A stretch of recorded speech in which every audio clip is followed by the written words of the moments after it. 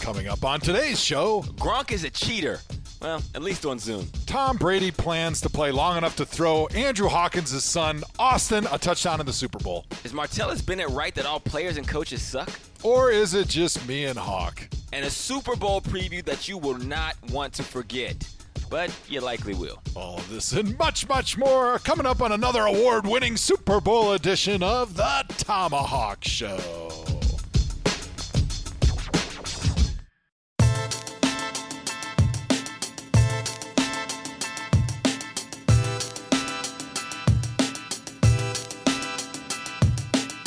What's up, ladies and gentlemen? Welcome to the world-famous, Oscar-winning, Emmy-nominated, Nobel Peace Prize Award under consideration ThomaHawk Show. I am Andrew Hawkins, joined as always by my man, 50 Grand. You know him as number 73 in your programs. You know him as number 1,363. I botched that snap count. That was pretty close. Off by a zero. As long as my checks aren't off by a zero, you can screw up my consecutive snap record as much as you want, Mr. Hawkins. I'm sorry. Only one of us has it tatted on its ass, and it's not me, Joe. Joe, how you doing today? That tattoo's got to be really uncomfortable when you're around your family. I'm doing really well. You know, it's been an interesting week. I've enjoyed doing some of the Super Bowl lives. The NFL Network wisely has put together the dynamic duo, the Batman and Robin. You and I have been going back and forth on some of the Super Bowl live shows, which has been enjoyable. But I definitely am like a little bit sad when we do get together in this virtual world, because it reminds me of all the fun that we've always been having in recent memory at these Super Bowls. And no better Super Bowl than what we were able to do last year on NFL Network when we had all the big important guests, and NFL Network just handed the keys to their car, handed the keys to their Mercedes to the ThomaHawk Show, and being able to see you beautiful children in person. It just makes me sad that we're not able to do that this year, but hopefully next year's Super Bowl is back to the good old days where we're partying and we have ridiculous stories of us not being able to get into parties or just good stories about how we're getting so old we can't stay up anymore to go to the parties. Yeah. So hopefully next year will be a little bit better. It is. I'm sure it's cool for the ThomaHawk fans to be watching us just grow up right in front of their eyes.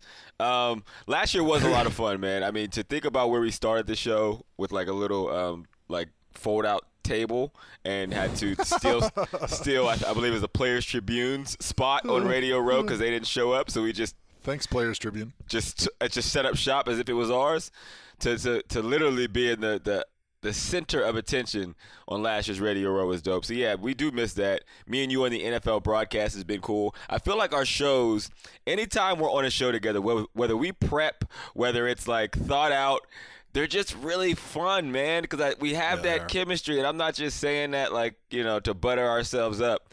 But I think it's the self-deprecating nature we both have in those environments that people aren't used to. And it's like as soon as the show starts, we haven't talked about anything. Joe, you're up. Joe automatically starts making fun of me. Or if it's Hawk, you're up first. First thing I do is I make a joke, literally making fun of Joe. And they're like, what the? And then we all laugh about it. And then it eases the tension for everybody. And then the shows are better. The one thing that is funny about those shows is that, especially around the Super Bowl time, is NFL Network tries to collect all of their top talent or however you want to talk about it. Right. They want to take, because there's only one game, and so they take all their talent and they kind of throw them on different shows, and so you get different collections of people, and sometimes you've got 5-6 people, and you know it's like a Zoom meeting right now. It's not like we're all in person, and so it can be a little bit stiff and awkward, especially at the beginning of those shows, because sometimes you haven't worked with those people, but just like the popular girls in the lunchroom, you and I seem to always gravitate to each other on those shows, and pretty soon it just becomes the ThomaHawk Show. Every show we're on Zoom meeting on NFL Network, and everyone else is looking at us like, hey, can we say something? It'd be fun if we could participate. So we literally turn every show we're on to a podcast. Yeah, it's a podcast. So if you're listening to this right now, I'm not sure when you're consuming this, but go back and watch reruns of NFL Network Super Bowl Live. It's the best thing you could possibly do getting ready for the Super Bowl on Sunday. It's funny. I remember a couple Super Bowls ago, Nat was there. Where were we at? Where was that at? Was it Atlanta? No. Yeah, So Atlanta. last year was Miami, and that's as far back as my brain can remember. All right, so it was Atlanta we went, and ThomaHawk Show was there in full effect. We were doing the Twitter set, I believe. That was cool. Yes. Thanks. I think Nat hooked that up. So shout out to Nat. How did you make that happen, by the way? I basically did all the work there. Oh, you did? No, I give you a lot of credit. How did you make that work? I mean, it wasn't just me, but yeah, no, it was really fun. We had the whole Twitter studio basically to ourselves, and we had the big name guests rolling through, and it was really fun. That was fun, man. And we still couldn't get into parties. That was the crazy thing. We all went to, where did we go? We went to, I think, there was like a bar stool party I think we all went to. And then, but Shaq was having a huge party afterwards. And Joe was there, and he was so confident. Oh, I'm on the list. I am on the list, bud. So, and I'm making all my calls trying to get on the list because everyone's trying to get to the Shaq Super Bowl party. It's like the it party now. And of course, I'm actually with my agents. They're like, oh, we'll just go. We'll get you in. We get there. I mean, it's not even. They couldn't come within 40 yards of the damn door. Mm-hmm. Yeah. Isn't that what the agent always tells you? Oh yeah, I'll get you in, no problem. And then pretty soon it becomes nut cutting time when you get up there and there's the 7-foot bouncers looking you in the eye, going, exactly. I don't know any Andrew Hawkins. I never heard of him. Joe Thomas, never heard of the guy. You mean the R&B guy? Yeah, I love him, but you don't look anything like him, son. He's already in the party. You're a lie. You're a fraud. Yeah, but that Atlanta Barstool party was probably one of my top 5 parties of all time. It was like the first time they did the Rough and Rowdy. It was like the boxing party with the DJ, and it was pretty awesome because, the fat guy, I was still pretty overweight at that time. That was like I think that was maybe the year I retired or right after, but they had like an all-you-can-eat buffet spread, all-you-can-drink, and they had a bunch of idiots boxing each other, knocking each other's lights out, and they had a DJ. It was a pretty cool scene, and I definitely. And you were sitting all the way at the top in your suite. I was in my suite. It was really fun. Joe found a way to find the VIP in a VIP party. Yeah, it was great. So hopefully they come back to that, but. This year, a little bit different. However, there's still a lot of fun things to talk about as we talk about Super Bowl week and all the fun conversations and the drama that's going on. And one story that I saw that was kind of funny is, of course, Rob Gronkowski, right? He's like everybody's favorite doofus in the NFL, and he's got funny stories, though. And he said something this week that caught my attention. So apparently, right after he signed with the Buccaneers, they sent him like a workout because apparently in this offseason, you couldn't do anything in person, and the strength coaches were trying to get guys into shape, and so they would send you this workout, and then you were supposed to record yourself like doing the workout to prove that you did it, and then send it back to your team so that they could kind of monitor, of course, Big Brother, and figure out exactly, were you working out? Were you getting in shape? And the story from Gronk was that he didn't really want to work out a bunch. So what he did is he would do part of the workout, record himself, and then he'd go and change his outfit, go to like a different area of the gym, and then do the next day's workout, or at least part of it. And then he would send all those different clips on the different days to the strength coach so that they thought he was like, wow, Gronk's really working out. He's every single day he's sending us these clips. And I was just curious because I know receivers are super lazy. Yep. Did you ever have to do anything like that during your off seasons when you were getting ready, Hawk? Or were you always grinding and you were making sure that you were right on schedule, getting your body in tip-top shape for the season? I could get in shape for a season in 2 weeks. I was like, it would be like, damn, camp is in a week and a half. I haven't run at all. It is time to get in shape. So I would just do 3 a days for 7 days, where I would run a bunch of gassers, take on lunch, run a bunch of gassers, nighttime, and I would literally get in shape in like 4 days because I would do 2 weeks worth of work in 5. So that's what I would do to get in shape. The Gronk story reminds me of, and somebody else that I told this story, my guy Paul PR, he reminded me of when he seen the Gronk story.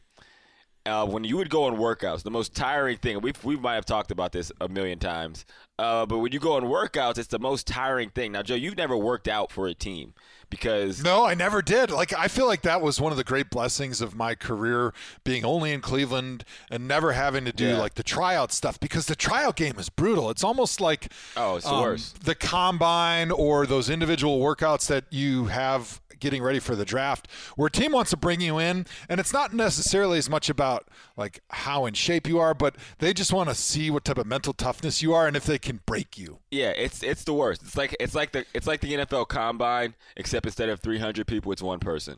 It's like, and it's like 10 coaches. And they're like, I'm not getting tired yet. It's the same amount of drills. So it was definitely a blessing. You never had to work out. You barely had to practice even for the team you were on, so that was awesome nice. too. Another blessing. But when you go out and try out for teams or they bring you in for a workout, you run the 40s. The Patriots would have you run the shuttle.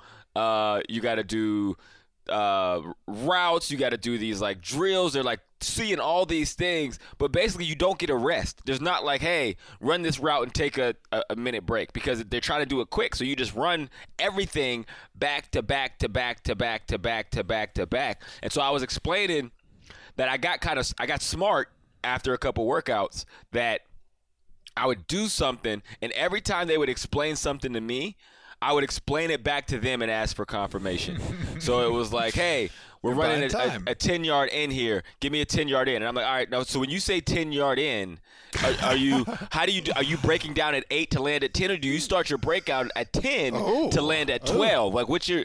No, it's just a 10-yard in. All right, now when you plan out of it, is it a full drop your weight situation? Or you want me to put a foot in the ground, and do I come downhill? Because in my last offense, like when I was with Shanahan, he liked to preach us to come downhill. Do you guys preach that? Yeah, he liked his receivers to drift downfield and allow the defense to be able to intercept the ball. So how many times did that work before they started to smell you out and were like, man, either this guy is buying time like a pro, or he's totally a moron and asking the dumbest questions of all time, and we got to get him out of here? No, I think they bought it. They bought it every time because it would be a mix. And it's like, all right, so you want me to take a yak angle, or do you – okay. No, because it shows, they're like, oh, this guy is graduate level thinking, but it's really me buying time. I'm like, yeah, all right, let me tie my shoe real quick. Another shoe tie incident. Yep. What was the worst thing that you had to do in any of your workouts? Because I imagine that you worked out for like 4 or 5, maybe 6 different teams throughout the course of your professional career. Well, no, because I'm a big fan of yours, and I understand how much you had to grind and work to get yourself in the door and to be able to put yourself on the Mount Rushmore of NFL slot receivers under 5'6" that finished their career with the Patriots but didn't win a Super Bowl. I mean, it's a short list of us. I mean, there's no pun intended. Can't be that many people. Yeah. Okay. So the weirdest thing in a workout. I've had some weird shit happen in workouts, man. I worked out for the Bengals first out of Canada. All of my workouts might have been weird. To be honest, I was a scout with the Lions, and I got called by the Jets to work me out as a corner. So my first NFL workout was strictly at corner. No way. So I was a corner. I was doing bump and run. I was doing literally, they flew me in to work me out as a corner. That was my first NFL workout with the Jets. So do they have you going one-on-one against another receiver if you're working out as a corner and bump and run? Like, I can understand as a receiver, you run out, you're doing routes on air, right? Like, that makes sense to me. But when you're a cornerback, outside of doing like some drops and flipping your hips and trying to change direction and maybe doing those agility drills, like, what can they have you do without matching up against a receiver and seeing how quickly you can react to the different routes that you're seeing and how quickly you can identify based on split and stem and how many steps they're taking and where their hips are breaking down? Like, how much can they learn from a workout watching a cornerback?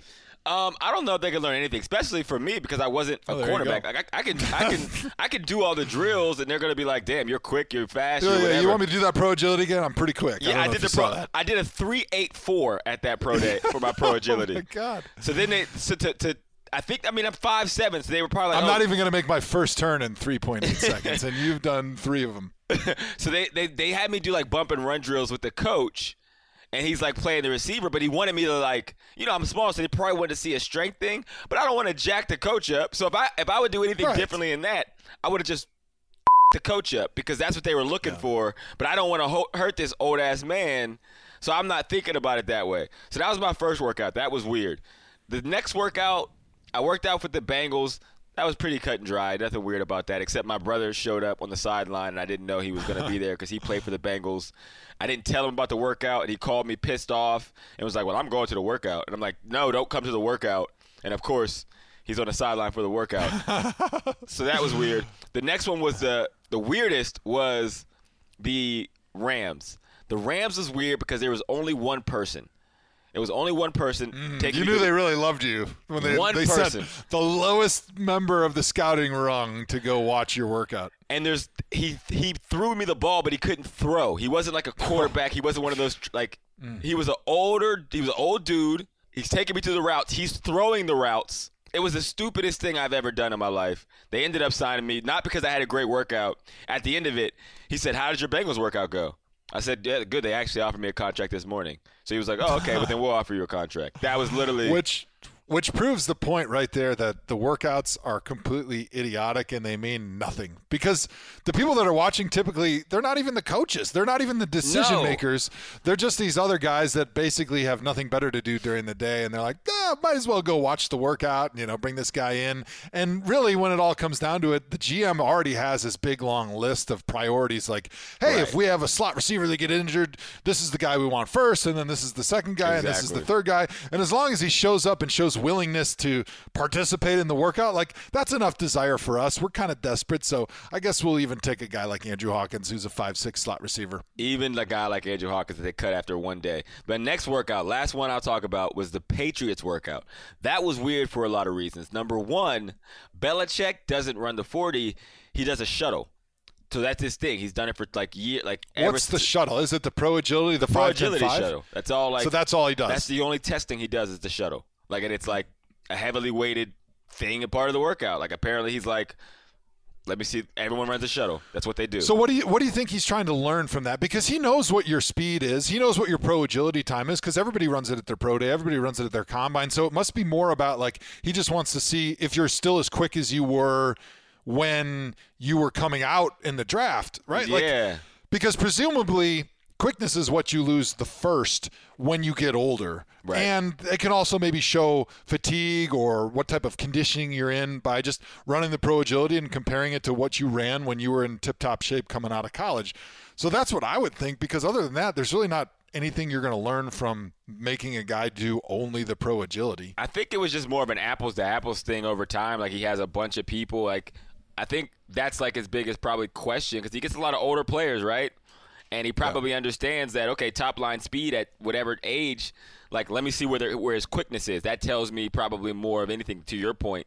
Brian Flores took me through my workout, and I lined up for the Pro Agility. This is right off the backs of me graduating from Columbia, and I had this on my graduation hat, I put just as smart as I am quick, 4.0 GPA, 4.0 shuttle. And Flores is like, all right, now, I've seen that picture. Let's see if you really got that 4.0 shuttle. Because if I'm telling everybody, he did his research. Wow. They didn't give me the time. Patriot way. But I ran the shuttle, and he was like, oh, shit. He really does have a 4.0 He's even shuttle. faster. He ran a 3.8. I think I did run a 3.9 at least. Yeah. Speaking of Patriots coaches, there was a lot of shade thrown this week in the direction of the Patriots coaches. Danny Amendola. The greatest, maybe, slot receiver in Patriots history. Oh, man, that's a slap in the face for everything I've done there, but go ahead.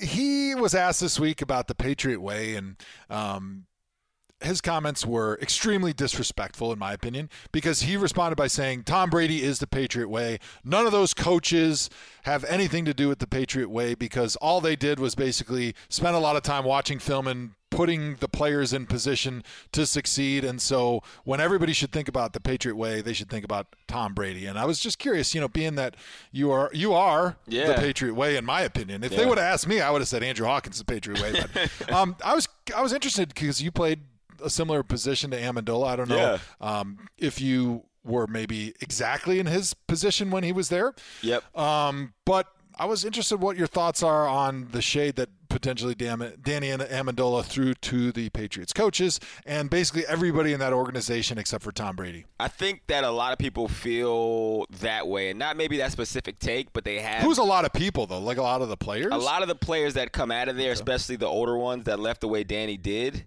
they leave with a distaste in their mouth because I think the Patriots just in general, I mean, it's no surprise. There's no fun there. There's no love there. There's no like, hey, you're here to do a job. It's literally on the front of the door when you come to the facility. Do your job. That's all that matters. We're not friends. We're not pleasantries. There is no. You will never play your way into a certain affinity with the organization. Tom Brady couldn't even do it. If Tom Brady isn't going to play his way into a certain affinity and they're still thinking about moving on from him, like what could you do? And I feel like a lot of players, like the Wes Welkers, the Randy Mosses, you come in there and just like trying to impress a dad that never tells you he loves you or shows you any affection, you think that you can achieve something and actually win their love over. And when you do it and that doesn't happen, you are soured by it. And they still say, no, we want to sign you for the league minimum. And no, we'll just go get another player if you don't agree to what we want. So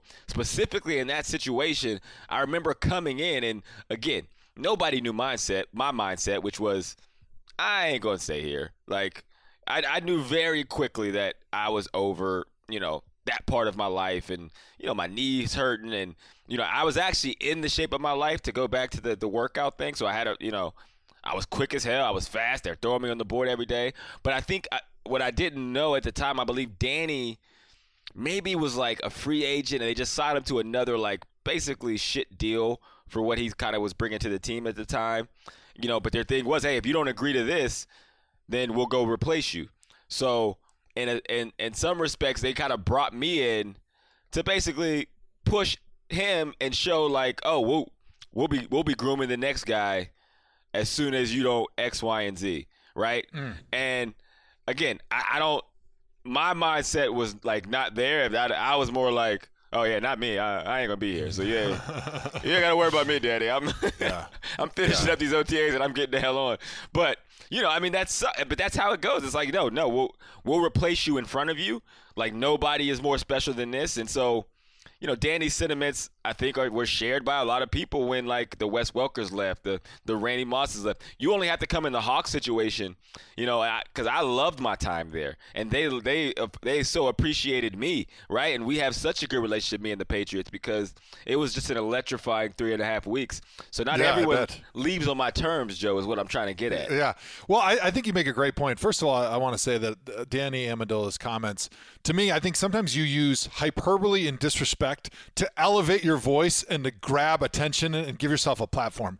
If Danny Amendola hadn't been so disrespectful in his comments towards the Patriots coaches and in a large part, a lot of the other players that played for the Patriots that were a huge part of setting up what is the Patriot way and the championships and the Super Bowls that they've played in, I think his comments probably would have been largely gone unknown. And clearly he has an axe to grind, and he uses hyperbole in the fact that we all can understand that Bill Belichick is the greatest coach of all time. And all those coaches and all those players had an enormous part, especially early on, in laying the foundation and teaching Brady what the Patriot way was from the beginning. Like, Tom Brady wasn't a first-round pick that came in and told everybody the TB12 method in New England and turned New England into champions. Like, Belichick already was the guy that had a roadmap for success, and he taught his work ethic and his process and his intelligence to everybody in that organization, including those coaches.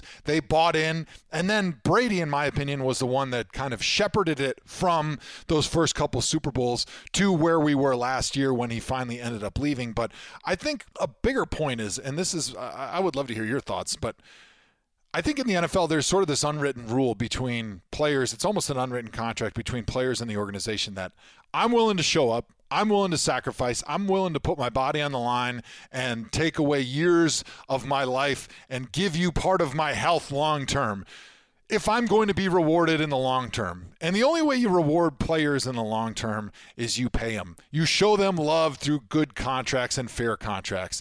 And I think for years and years and years, you've seen the Patriots not hold up their end of the bargain with players, right?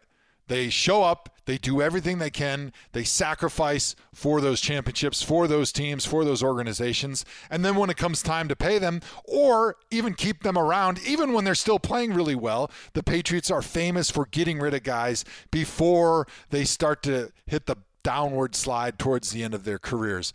There's no better example than Tom Brady. And finally, players get fed up with it, and a lot of times they leave with an axe to grind. They feel like they were used and abused and that the team never held up their end of the bargain.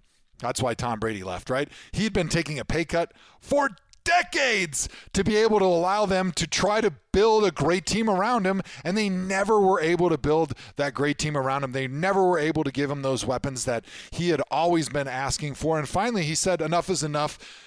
Fool me once, shame on you. Fool me twice, shame on me, right?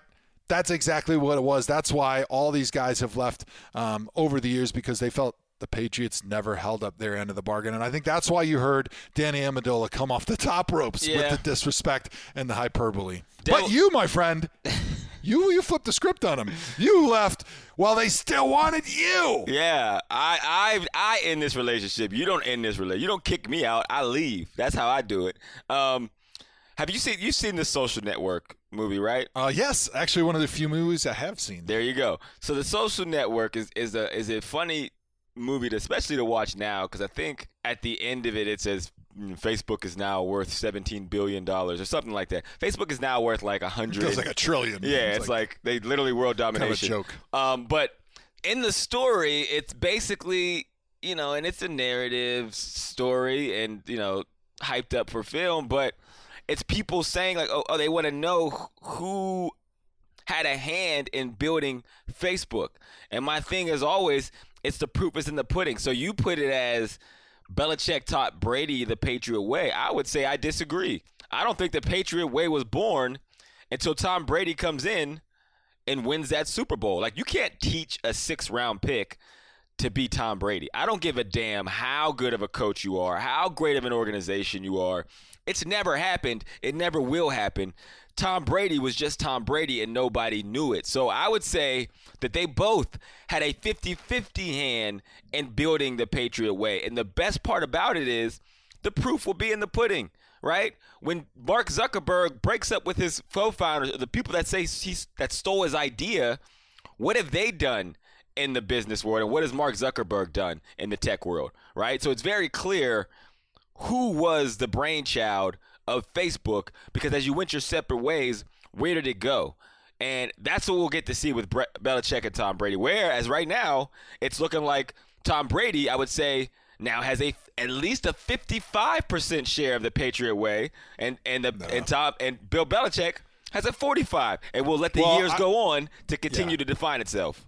I think you're way off. I think early on you've forgotten how great that defense was and how great that run game was that Bill Belichick put together, and he built that foundation on defense and with the run game and allowed Brady to develop into the quarterback that he is today. But clearly they wouldn't have had the success long term without Brady, because once Brady became Tom Brady after a couple Super Bowls, like, he was the one that carried that entire organization. And that's why we saw the long-term success and the incredible dynasty that the Patriots became. Whereas all these other teams, they just fall off the map after they win a championship because they don't have a Tom Brady in their organization. So I disagree on that. I think that Belichick was like 90% responsible in the beginning, and then after a couple years, it became Brady 90%, and then the coaches 10%. Why couldn't they do it with Drew I think Bledsoe? it's showing it right now, because we've seen what happens when Brady leaves New England and how crappy they are. Even with Cam Newton, who's not the Cam Newton of old, but he's still not a bum quarterback. And then we look at, Tom Brady goes to the Tampa Bay Buccaneers, and they're in the Super Bowl now, and they're probably not going to win, but they're still in the Super Bowl. His first year, he took a team that was 7-9 that didn't even make the playoffs and took them to the Super Bowl the very next year. And I think the reason that they didn't win a Super Bowl with Drew Bledsoe, but they were in one. They played the Packers in '97 in the Super Bowl with Bill Parcells, and they were a really, really good team defensively and with a run game, and that's really what carried Brady early on. Yeah, I mean, Drew Bledsoe is a incredible quarterback. He's not like just a run-of-the-mill guy. He's not. So if that defense and that Patriot way was so incredible, they should have been able to do what they'd done with Tom Brady with Bledsoe. Bledsoe was not an average quarterback. He was above average. He was one of the best quarterbacks in the NFL, one of the best quarterbacks of his generation, and they weren't able to do that. So, my follow-up question to you would be, why do you hate Tom Brady? But we'll move on to the next. Okay, the next thing. More importantly, now that my love for Tom Brady has really been shown because I'm a known Patriots hater. They beat my ass every single time we played them, and I still hold that against them. I'm super bitter about it, and I hated Brady by association because he was the leader of those beatdowns. But now that he's in Tampa and he's having fun and he's proven to the world that you don't have to be miserable in order to win. Those two things are not mutually exclusive. No, exclusive is the wrong word. Mutually tied together, mutually dependent, maybe. I don't know. Those things are not mutually dependent, and you can work hard. You can be committed to your craft, and you can have fun. That's what Pete Carroll's been telling us for a long time, and finally Brady leaves the shadow of Bill Belichick, and he's able to prove to the world with him and Gronk that, hey, this winning thing can be fun. So I do love Tom Brady now. But Brady just mentioned this week about how, hey, maybe I'm going to play till 45. Maybe I'm going to play beyond 45. Hawk, is there any reason for us to doubt that Tom Brady can play at this level until he's 45 and beyond? I don't think there's any reason to doubt. I think he's in that world where he's a coach, he's a GM, he's a player, and he understands anything he loses on the physical side, he'll make up with talent around him or putting himself in that situation and having influence on the decisions that are made up top as well as the play calling. He'll be good until he retires because if he's 46 years old and he's even worse than what he is now, he'll just go try to get an even better receiver to make up for the slack. I mean, he has an incredible receiving core. I mean, Mike Evans might be the most underappreciated receiver in an NFL tenure. I mean, all the guy does is go for 1,000 yards every year. And not only that, where, Johnny Manziel, who was my guy and was a good quarterback in college, definitely deserving of the Heisman. But when you look back and understanding what you know now, he was tossing that shit up to Mike Evans, man. Mike Evans he was throwing Hail Marys. And Mike Evans was making that look easy, and that's all he's done. He's an understated guy. He doesn't talk a lot. You don't hear from him, so people don't appreciate him the way he does. But, yeah, Tom Brady is sitting there with the Antonio Browns, Mike Evans. Those are two Hall of Famers. Rob Gronkowski, that's a Hall of Famer. Chris Godwin will be a number one receiver somewhere else, right? I think Tom Brady, long-winded way of saying, the guy definitely will continue to play at that level. So as you get older, the reason guys drop out of the NFL, outside of just injury, right? You're just hurt. Mm-hmm. You and me, we couldn't go anymore. But if you're not just banged up and hurt, the reason that you retire or you drop out from the NFL is either you can't perform at that level anymore or you're not willing to put in the longer hours that fighting age takes. Yep. To be able to get ready when I was a rookie in the NFL, like you were talking about earlier in the podcast, 2 weeks, that's what it was for me. So after the season was over, which in Cleveland was January 1st. I was going to say, it was February, and then it was March. Basically, I didn't do jack squat. And then 2 weeks before our off-season workouts would start, I would start doing a little bit of lifting. I would do bench. I would do squat, and I would walk on an incline treadmill with a weight vest on. And then maybe the week of, if we had a conditioning test or something, I would run that conditioning test a couple times. And then when we started, I'd be good to go. That's all it took. But then middle of my career, I started getting a little bit older. I stopped being able to take any time off in the offseason, and I had to literally almost train from the time the season was over through the beginning of OTAs and off-season program. And so the reason I bring that up is because as you get older, the amount of time it takes for your body to get ready each and every day just gets bigger. And you get to a point, everybody gets to that point where the time commitment to your craft, especially in the off season, is just too much, and you don't have enough time in the day, or you're not willing to sacrifice time with family, time with friends, or any outside hobbies, and so you're ready to step away. But Tom Brady, he has shown to us that the most important thing in his entire life is competing as a quarterback in the NFL. That's the thing that gives him the most satisfaction, the most emotional rewards, that there's really not a lot of other things in his life that he has developed that he really misses, that he's not willing to sacrifice anymore. And I think about Joe Paterno, right? He was a guy that always said, why would I retire from coaching? I'm a coach. I don't like to golf. I don't like to go fishing. There's nothing else in my life that I love more than coaching. And there's really no sacrifice for me to go spend an extra hour at the office because I'm either just going to go home and go to bed or watch TV or do something else that's worthless. And I see Tom Brady in the exact same mindset. He doesn't have anything else that he would rather be doing than playing quarterback. So he's always willing to give a little bit more time. And so I really, now that I've been able to watch him be so successful into his early 40s, I'm saying there's nothing that he has to sacrifice to be able to play into his mid 40s and then maybe even to his late 40s, because he's going to be willing to put in more time and more time. And until he gets that big injury that just limits him, which as a quarterback and the way he plays the game doesn't seem to show up very much. Right. I have no doubt that he could maybe even play until he's 50 years old. Oh my gosh. I think nobody wants to see a 50-year-old Tom Brady play. As good as he's played this year, I would say nobody. I don't know, man. I think he's able to defy logic because he's the first player in NFL history that's willing to sacrifice as much as he has. But I don't think anybody cares anymore. Like, we're talking about him now because it's the Super Bowl and the playoffs, and we kind of have to. But during the season, Tom Brady was not a topic. He wasn't a top topic of discussion. Like, we were talking about even what Deshaun Watson was doing, and Russell Wilson was letting him cook for a while, and Patrick Mahomes and Josh Allen, and, you know, all these players. Like, it was like everyone collectively moved on from being infatuated with Brady, even though he was in a new spot. So I think that's the craziest part. That I'm telling, we barely talked about him on the shows we had. Like, there were guys that we talked about every single week. Tom Brady was like an afterthought blip. Like, people just collectively were like, we're going to a new school quarterback. So I'd be curious to see how that plays out if the guy does play till he's 50. Yeah, but I think that works in his favor. Like, he's never been a guy that plays quarterback for the attention. Right. Like, he plays quarterback for the competition. Right. He just loves being out there with his guys. He loves every part of it. He loves the TB12 method. He loves practice. He loves training. Yeah. The dude does not drink a beer in March because he's training for the Super Bowl the next February. Same. Like, there's no amount of sacrifice that is not too great for him. Family, friends, lifestyle, food. There's Human nothing in bodies. his life that gives him the endorphin release that football does, and it's not even close. And so he's willing to give up anything in his life. And I haven't seen an athlete in any sport in my entire life that doesn't have one thing that they were really just kind of enjoy off the field that can even compare to what they do on the field. Yeah, I got a question for you because we talked about Josh McCown being interviewed for a head coaching job last show we had.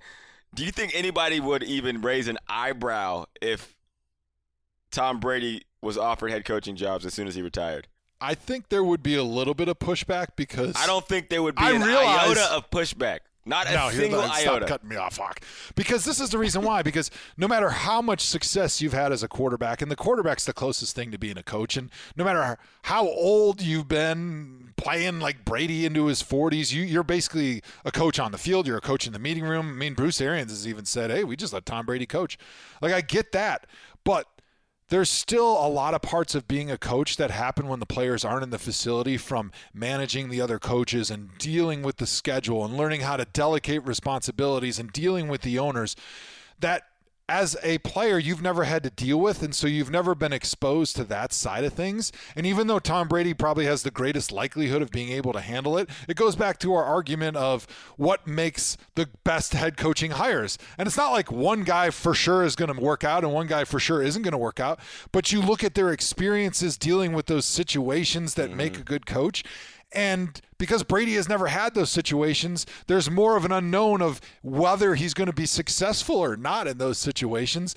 And I think it would be a really good thing to bring up those topics that, hey, Brady's never sat in that seat that a coach has to sit in, and so he doesn't have that experience. And so, while I think he probably could have success as a coach, there's other guys that would have a better opportunity and more likelihood for success because they've experienced those day-to-day struggles of being a coach before. I think I think everything you said is right. I should start there.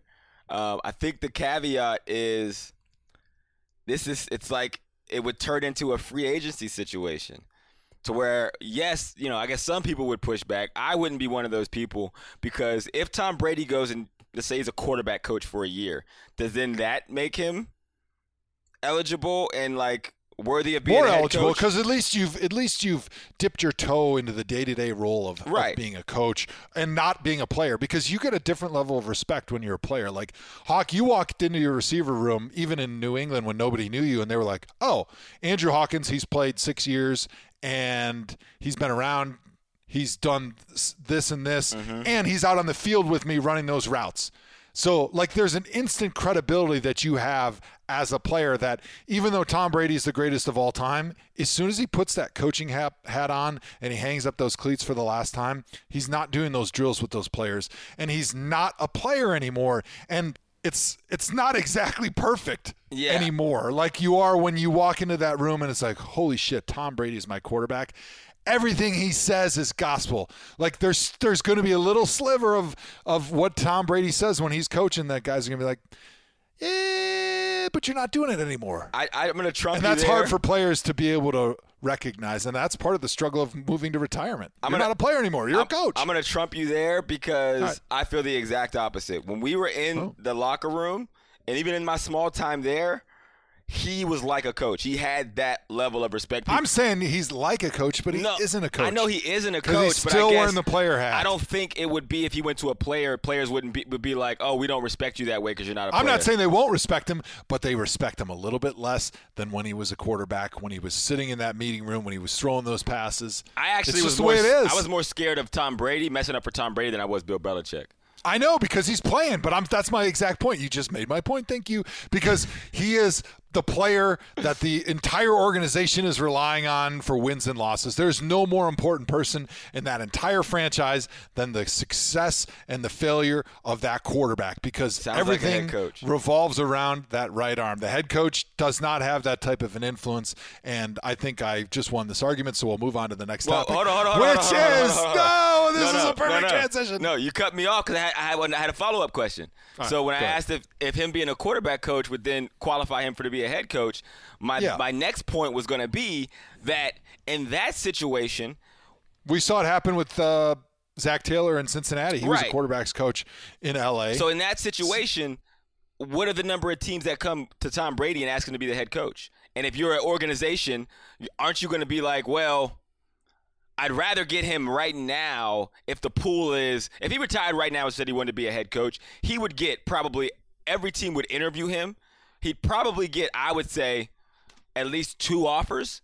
And then the next year, if he's a quarterback coach and there's 8 head coaching vacancies, he probably gets 5, 6 offers, and then so on and so forth. Look, I agree that there's going to be a lot of teams that would want him, and I think your initial question to me was, will there be eyebrows raised similar to what happened when Josh McCown interviewed for the Texans job? And I said, I still think there will be eyebrows raised because it brings up a legitimate question. How do you coach when you've actually never, ever been in that sole coaching position? And I think while the chances of him having success are still pretty good as a head coach, the fact that he's never coached, that should still be raised in those interviews. That should still be raised if he gets hired. All right, Tom Brady, we can agree, probably has a good chance of being a coach at some point down the line because he is just Mr. Football, and that's the only part of his life that he's developed, and he doesn't really have a lot of other things that he loves outside of TB12, which is kind of football in the long run anyway. But Martellus Bennett had some interesting comments on Twitter this week. Basically, he was talking about how football makes you a bad person, and they develop you from being a young child into being this bad person with bad intentions, and that a lot of the players that seem to be great people on the outside and that the public and football fans think are great people are actually huge jerks. And he was a guy that played for the Patriots. I'm not sure if you guys overlapped at all, but I was interested to hear what your thoughts are on if you think Martellus Bennett is onto something here, that all football players are actually huge jerks. Not all football players are huge jerks. Absolutely not. Not all football players clearly have the same feeling he does. I know a lot of them that do feel kind of that way, and I know a lot of them that feel the opposite way. My thing with any of this is always people think that their opinion is it, and it's not to say that their experience is not valid or it's not but it's true, an opinion. But it's like it's your reading experience, facts. right? It's not your experience that overlaps everywhere. So if going through his tweet thread, which I didn't go through it because I have shit to do, but I like skimmed. There were some things that I'm like, yes, this may be exaggerated, but I think this thing is true. Or I think, I think that's a greater part of the game that people don't realize. One of them being, I forget the exact words, but he said some coaches, a lot of coaches are egotistical. I think he called them small heroes, which is the term he used in the tweet. They love the spotlight as much as players. And I think that is, by large part, a lot of coaches are like that, for sure. There are, I think the best coaches just care about the ball, but there are some, you get into the, so many of them that, again, they want to be kind of known like the players do. That's a true thing. Yeah, but my pushback to that is if you look at any profession across America, if you're one of the best at what you do in your field and you're making the millions of dollars that NFL coaches are making, so you're the highest paid and you're the best in your field of expertise that also happens to be the most popular entertainment business in the entire country, like you're probably going to have a pretty big ego. And part of having that ego and that swagger and that confidence and that success is walking that line of thinking about how important you are, because that's what raises your standard and raises your level of play and provides the motivation to make you the best and keep you as the best. And now some coaches have less of an ego than other guys, but if you look into, let's say, the best doctors in the world, the best lawyers in the world, like all those guys are at the top of their business, they're making the most money, and they have the same type of egos. It's a human nature thing. It had, to me, I think where Martellus was wrong was saying that this is football's fault and this is football's problem, when really it's more a human problem. Of a human problem. Right. And it's not even specific to America. Like, you go anywhere in the world and you have power and you have money and you have success, you're going to have people that have egos and that want to be the center of attention because it makes them feel good. And people like feeling good and having that attention and having people care about what they do and what they say and feel important. Like, that's a human thing. And to me, I felt like while a lot of the stuff he was saying was true about football, it was also true about everything. So for him to paint this brush like football is bad because it makes these small heroes and it makes coaches that are full of themselves, like, yeah, that's human nature. Yeah. No, I don't think you're wrong. You're absolutely right. The weird part about around the sport and the coaches is that their outside shell and what is actually amplified is the exact opposite of that. They're like, oh, they're the people with no egos. They're the team players. They're the ones looking out for everybody's better good. They're the ones keeping things in order. And I think the point he's trying to make is what you think is actually not the reality. It's not the players who are the egotistical maniacs. It's what you've been taught by a lot of people. And he's right. Some of your favorite players aren't good people. That is another fact of the matter. But to your point, it's good. That's true across all entertainment or anybody with public affinity. I had a lot of my friends outside of the NFL world that sent me this article and Martellus Bennett's comments, and they were kind of looking to me going, is this true? And what I said back to all of it, is this true? Are you an asshole? And I'm like, yeah, I am an asshole. Me and Hawk were jerks. But the comment I wrote back to everybody was, when I went from high school to college, I felt like in college, a lot of the college players had these huge egos. They thought they were awesome, and they were full of themselves, and most of them kind of stunk, never saw the field, certainly weren't All-Americans, and most of them didn't make it to the NFL. And so I felt like there was a lot of guys in the college game that were jerks, even though I felt like overall my teammates at Wisconsin were great people. They were great human beings. They were great teammates. They were great football players. But when I got to the NFL, I felt like there was even fewer jerks. There was even fewer guys that were full of themselves because, by and large, I think a lot of the guys that have a lot of talent in high school, they get to college and they're not willing to put in the work because they think they've already arrived. And a lot of times that leads to those big egos. And then because you don't put the work in with the potential, you're never able to make the jump to the NFL. And I think, by and large, the guys that are in the NFL are guys that have put in the work and have the talent. And because they were willing to put in the work, they've humbled themselves. And so I thought, actually, in the NFL, there was a lot more good dudes than there was in the college game. So I would push back and say, actually, by the time you get to the NFL, you're a lot more humble than the guys that I experienced that were 5 stars that were coming in to the college game, that a bunch of college coaches have been pumping them up during recruiting, telling them how great they were before they'd done shit. Yep. Potential is just a French word for you ain't done shit yet. I don't know if you saw that in the dictionary, but that's what it is. I did. I remember learning that in French class. No, I think you're right, man. I think the other part about Martell has been its tweet thread that I agreed with, that we've talked about. To really play the game of football, you have to have some effed up wiring in your head. There's a warrior mentality. There's a toughness that you have to be willing to go smash skulls with another human every single day of the year. And I don't think people realize that even the meek version of, oh, that's little 5'7" Andrew Hawkins, like, I don't think people realize, like, you really to play NFL football over and over and put yourself, and I don't think, it looks cute on TV, and those are like car crash level collisions. Some of them are even worse than that, depending on how you're coming, the angles and stuff like that, and that going into it. From my experience, anyone who's played at that level, there is, right. You can hide it, you can put it in certain positions, but there's something there. Yeah. Especially if you've had any level of success there, like there's a wiring that people don't understand is not normal for all humans. There's a cutthroat mentality of any business across the world. If you want to be the best of the best, you got to have this competitive fire that burns inside of you, a cutthroat nature that drives you and motivates you to do more than everybody else in your field, that provides you the ability to go on and be the best of the best, to be an NFL player, to be a Pro Bowler like you were multiple times. Yes, 17,000. But when you couple that with a violent sport like football is, which puts you into that parasympathetic fight or flight mode at all times, because on any play, this could be the last time I ever walk on the face of the earth.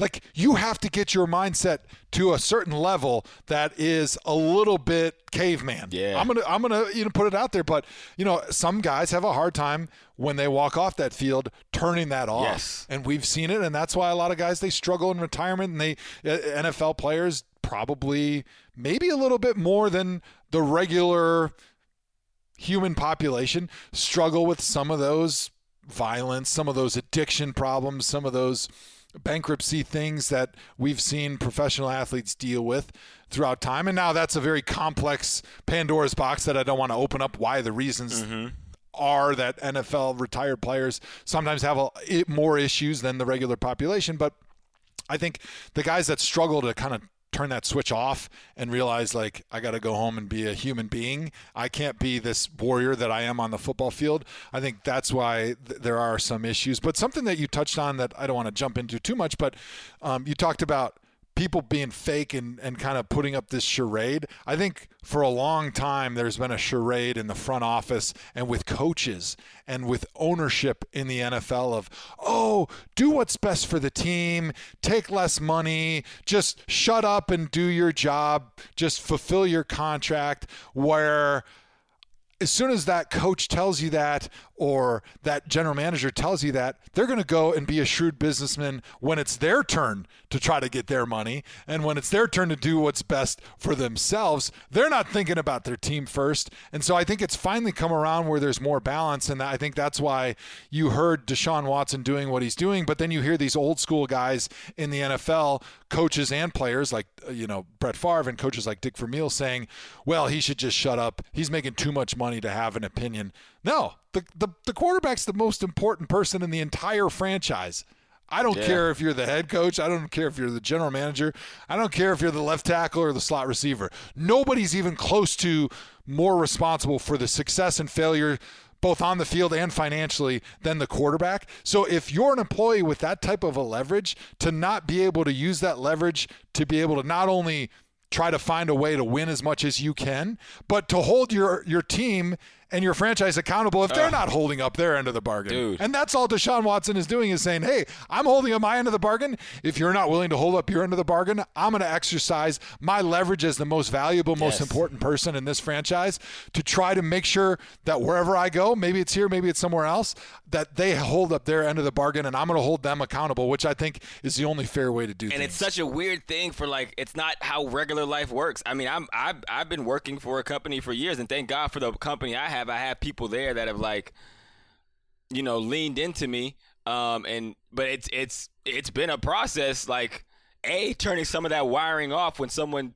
is screwing you over and you know it, because there's a certain way you handled it as a football player that, like, I'm very to the point. I'm very candid. Like, I don't feel awkward. I'd say, like, I'm comfortable with being uncomfortable. You know what I mean? And that's not normal for other people. And then to your point, in those same situations of business, we come from a school of thought in football to where when you put the stats up, you get rewarded. And it's very clear as day. Hey, this is what I did. This is what I've done, and this is what I'm due. Right? This shows my value to what I've done here.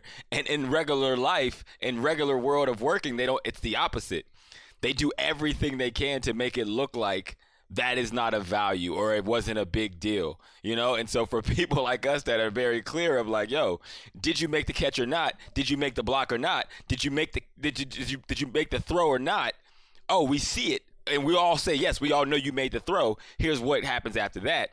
In the regular world, it does not happen that way, and it is kind of a fucked up place to be, man. You know, it's interesting, the double standard that we've always had with sports, and I understand why, because, like, we always wanted to hold up sports with a much higher standard, because everybody's living their daily life, you know, going through the drudgery of their job, and they want to be able to turn off that drudgery and have this romantic view of sports that it's just a bunch of dudes playing a kid's game because they just love the game, and there's none of the ugliness of day-to-day business life that you have to deal with when you're an employer and you're dealing in the working world. Like, the regular Joe like me and you, we don't want to think about that when we're watching our favorite team. Right. But that doesn't mean it doesn't exist. Right. And I'll take you, my father-in-law, I love the guy. Greg Nelson, great man, worked for 3M for a bunch of years. He had like 8 or 9 patents. And he was a really, really important member of the 3M scientist culture, right? Because he was like the only dude in his division that had these patents and that knew the important parts of the autohaler for, like, the asthma inhaler, right? Like, he was the head dude. And so they needed him. But being a smart guy, he didn't need to get paid more, but what he wanted was more freedom. Like, because that was what made him happy, and he realized he was the most important employee in that sector of the company. So instead of going in and asking for money, what did he do? He just decided in the summer, I'm going to take ungranted stock options and just not show up to work on any Fridays because I'm going to go golfing, because that's what I want to do. And I know I have the leverage over my employer because they have to have me. Right. And so this idea that, like, football players, when they have that leverage and that value within their organization, should just shut up and play their game and not enact a little bit of that leverage to try to hold their employer accountable and get some of the things that they see as important to success within that franchise. I think it's hypocritical at best. And I don't know what's worse than that. So there's 3 things you need from an employer, and this is true of every industry. Is it making you more money than you would get anywhere else, right? You would argue for Deshaun Watson. Deep thoughts with Hawk. I love it. You're not making more money here than you would make anywhere else, and you have a market for people that would pay the same price, right? Even if you work, again, at the local gym, it's the same thing. Is this making you more money? Is this making you better at your job? Are you learning something here that you wouldn't learn anywhere else? Or 3, is it helping you create more value here than you would create somewhere else? If all 3 of those things is not it, it's time to move on. That's anybody with any job. Is it making you more money?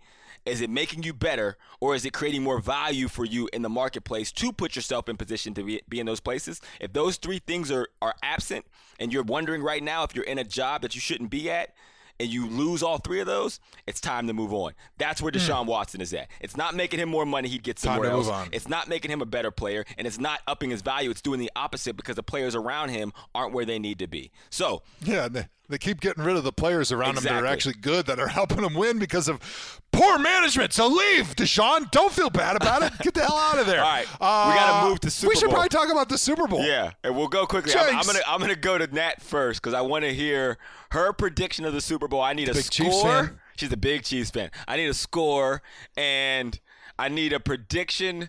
Give me a wacky prediction in the game that has a small chance of happening, but you think it just might. Okay. Two so truths and a lie. Obviously, Mary F. Kill. Chiefs. They're going to win. Score prediction. Ugh, I suck at these. I'm like so off every time I try to predict Yeah, a you're score. the only person that can't guess the score correctly every time. Let's go 32. It's going to be a little high scoring. 32-27. 32-27. All right. Nice. Chiefs I'd be win. And excited then- to watch that game. My weird prediction, I'm going to say Tom Brady is going to throw an interception on the opening drive. Oh, I like that. Oh, Brady hater. Brady hater. You know, man. I'm putting it out there. I love it. Speaking of people who hate Tom Brady, Joe, you are up. Give me your prediction, the score, and who wins the game. Yeah, there's going to be a lot of fireworks in this game. The Chiefs are going to win 34-30. Nat was pretty darn close with her score estimation, just a little low. And, you know, there's so many storylines in this game, but I don't know if you've felt the same way I did. Like, doing the shows this week, it's like everybody in America knows exactly where the weaknesses on both of these teams. Like, all right, well, we know we have to bracket Tyreek Hill because he killed us in the first game. We know we can't allow big zone coverage holes for Travis Kelce, so we got to hit him at the line of scrimmage. We know the Chiefs are missing both their offensive tackles, and the Buccaneers have good pass rush off the edge, so the Chiefs are going to have to come up with some creative ways to try to help those tackles at the line of scrimmage. We know Tom Brady struggles against Steve Spagnuolo with pressure up the middle, so we expect Chris Jones to have a big game. It's like, I'm almost bored of these storylines, so I'm going to give you a different one, right? So Patrick Mahomes is going to rush for 50 yards, and they're actually going to have over 150 yards rushing in this game. Oh. So much attention is going to go to stopping the Chiefs' air attack that Andy Reid is going to mix it up a little bit, and he's going to dial up a few runs, especially in the first half. He's going to really get that running game going with Clyde Edwards-Helaire, and it's going to force the Bucs defense to try to load the box, and that's going to be a bad thing in the second half as Tyreek Hill is going to explode for over 150 yards passing in the second half alone.